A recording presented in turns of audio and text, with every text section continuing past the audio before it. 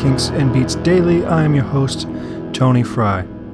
This is a weird episode because to this point, this is episode 62. Happy Monday if you're listening in real time. And to this point, all these episodes are recorded way in advance. Sometimes a few days, sometimes a couple weeks. This one, though, is the closest to being recorded in real time that we've ever done. It is 2 a.m. here, local time, Monday. And it's a series of events that have made me record at this point today. But it feels weird. I'm talking very softly because I do live in an apartment complex. I don't want to get too animated and wake up the neighbors. And obviously there won't be any guitar playing today. But I also feel like this is like a late night radio program, and you're listening to Kinks and Beats Daily. We'll have traffic and weather on the 9s. It's so weird. So the first people that download this, who I imagine will be some of my European listeners or East Coast of the United States, you're hearing this almost in real time. So that's something. I mean, it's not really, but that explains if you're sensing a different tone on today's episode. That's why. I want to start with a little housekeeping. We had a couple more reviews come in on iTunes over the weekend, and like I said, I'm going to treat these reviews as if they were listener mail that you emailed to me, and we'll go through them. This one comes from Nick A, a committed kinkophile with all Ks. We talked about that. I wonder if they regretted that. He says he generally loves this podcast. Terrific to hear the songwriter musician's perspective on Kinks and Beatles songs that I love, and to be introduced to the occasional song I don't know yet, mainly from among the post-Beatles solo releases. And then he says some nice things about me. Says he actually found that I like the fact that the original recordings aren't part of the pod. And it's great to hear Tony playing and explaining phrases he's highlighting. Highly recommended. Thank you for that, Nick A.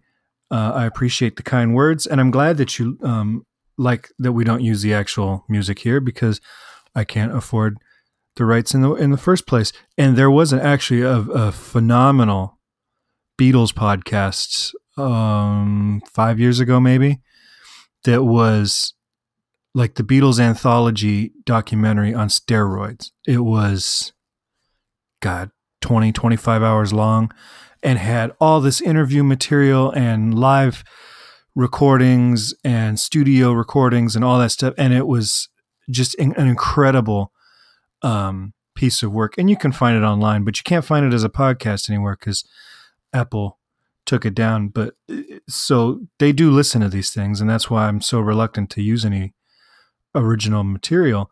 But if you can track that one down, I think it's called the Beatles Anthology Revisited. And I swear to you, Apple Records could not have put out a better audio documentary. It was fantastic. And then we got one from Be All Saint here in the United States.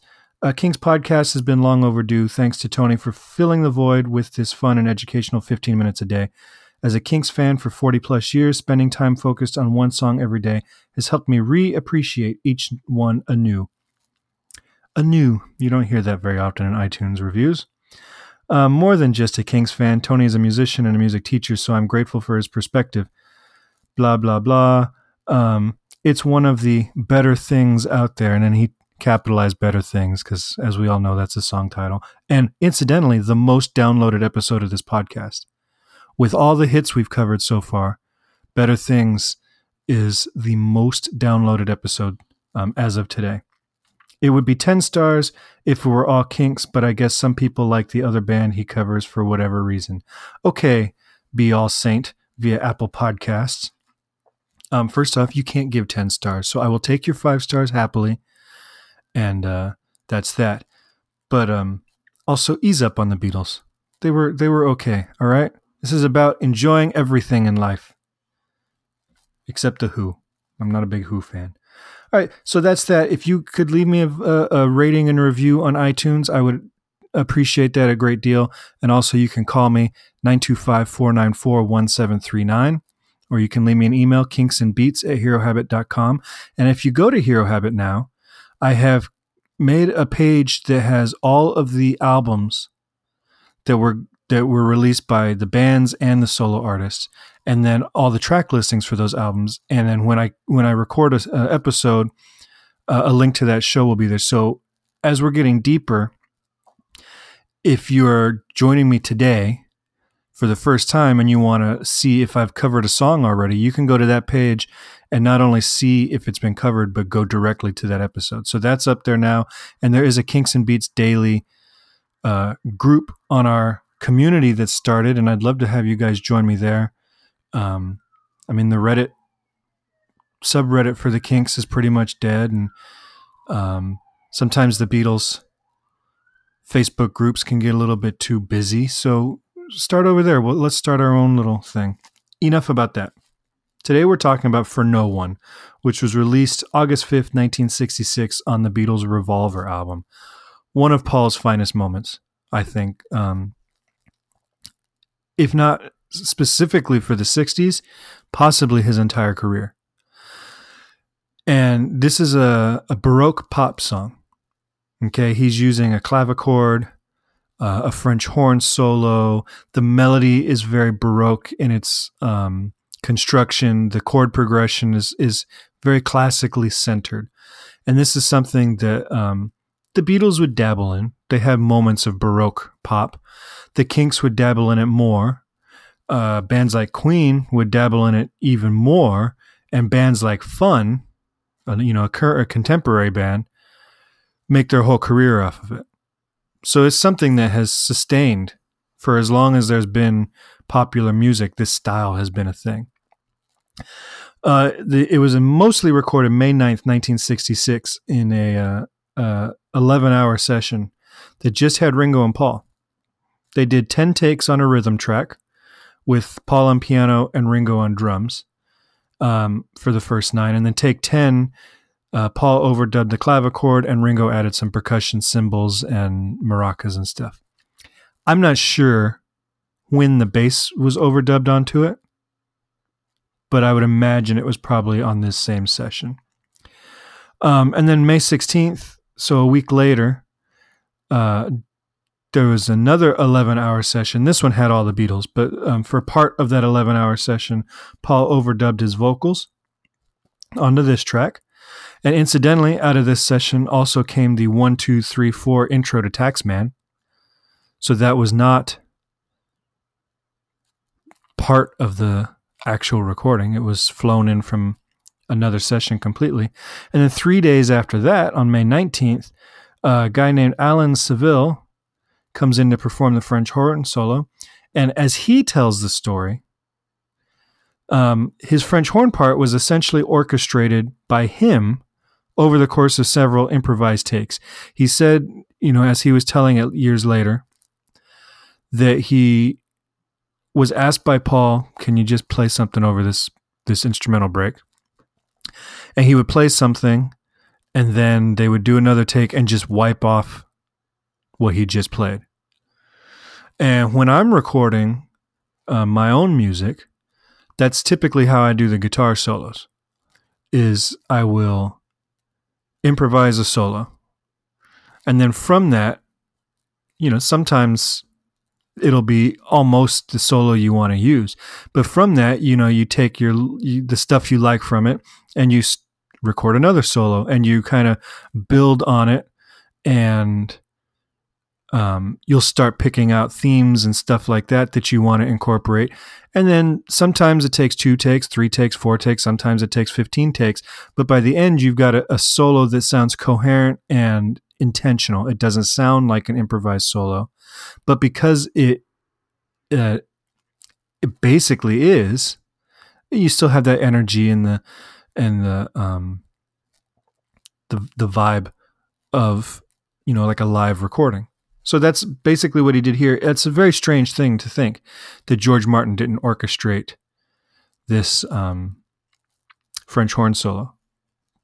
And then incidentally, that was the same day during that same session. Remember, I said it was a long session, but during that same session, the band records the promo films for Paperback Writer and Rain. So that's kind of cool. A lot going on in these days. This is May. We're in mid-May. This album comes out in August, early August. The song was mixed on June 6th and June 21st. So we've got June 21st is when they're mixing this song, and the album comes out August 5th. So this was like, they're recording breakneck speeds at this point and doing a ton of work. It's in the key of B major, sort of. The tape speed was altered, so it kind of floats in between keys. And it's actually pretty simple structure. It's anchored on this descending bass line in the key of B, and you hear it in the left hand of the clavichord and piano. The clavichord, incidentally, is like a Renaissance period piece instrument. It's a piano style instrument. You can pull up the Wikipedia page and see more about it, but it's strings plucked with metal plectrums. And so it starts on a 1 chord, which in this case is B, because that's the key we're in. Then he just goes to a 5 chord, but he does the 5 chord in first inversion. So instead of putting it's an F sharp chord. So instead of playing an F sharp, A sharp, C sharp in order, right, from 1, 3, 5, to put it in first inversion means that the middle note is the lowest note in the chord. Okay, so when the root is the lowest note, that's called root position.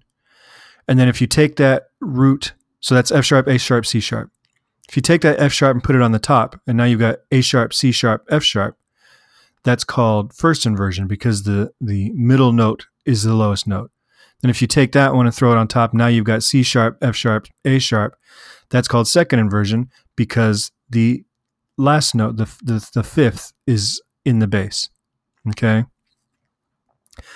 And what that does is by doing the 5 chord in first inversion, it puts the A sharp in the bass. So now we've got B to A sharp. The next chord is a 6 chord, G sharp minor. So now with the G sharp in the bass, so now your bass has gone B, A sharp, G sharp. And then we are back to a 5 chord. I'm sorry, a 1 chord, but in second inversion. Okay.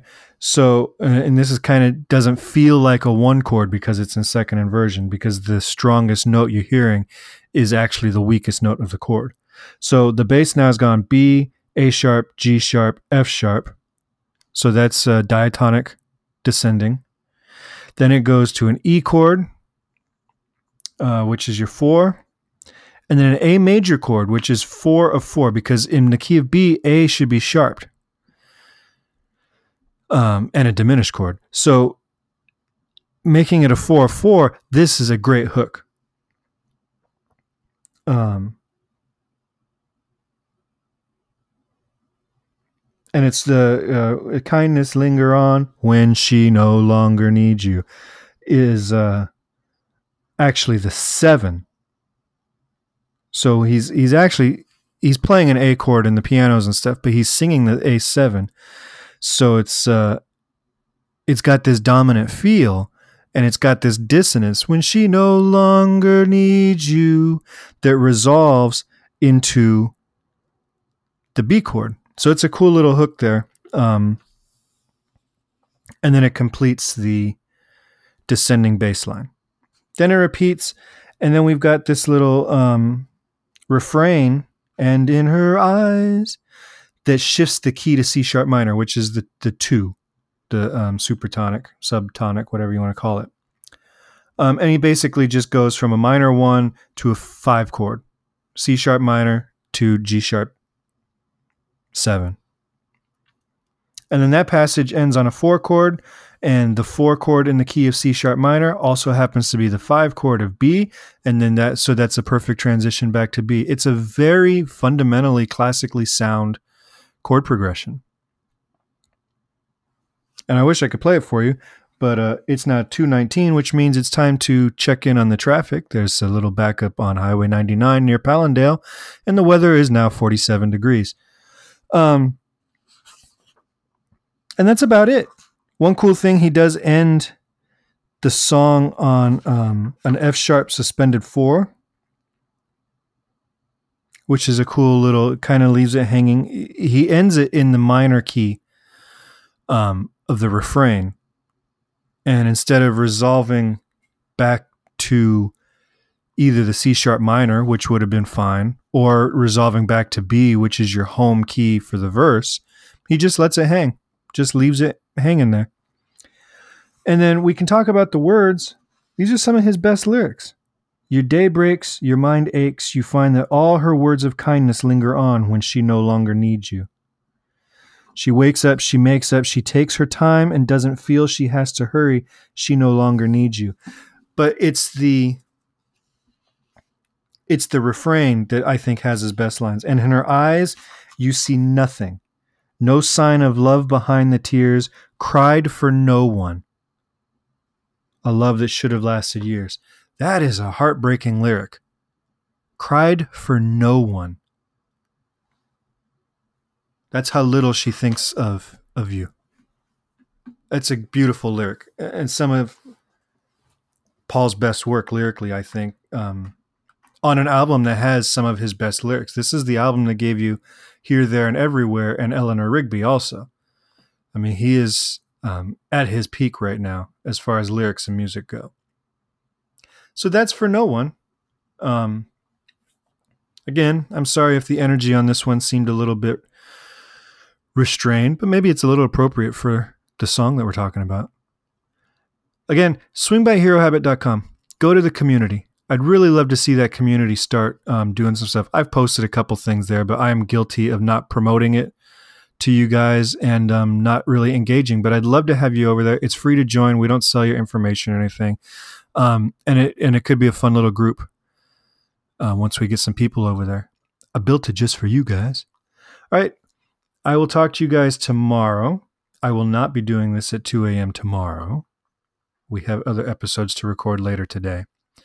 But I thank you for joining me. And please, more ratings and reviews and sharing us on Facebook and Twitter and all that kind of stuff and get the word out there. And I appreciate those that already have. I will talk to you guys tomorrow. Have a great day and a great week.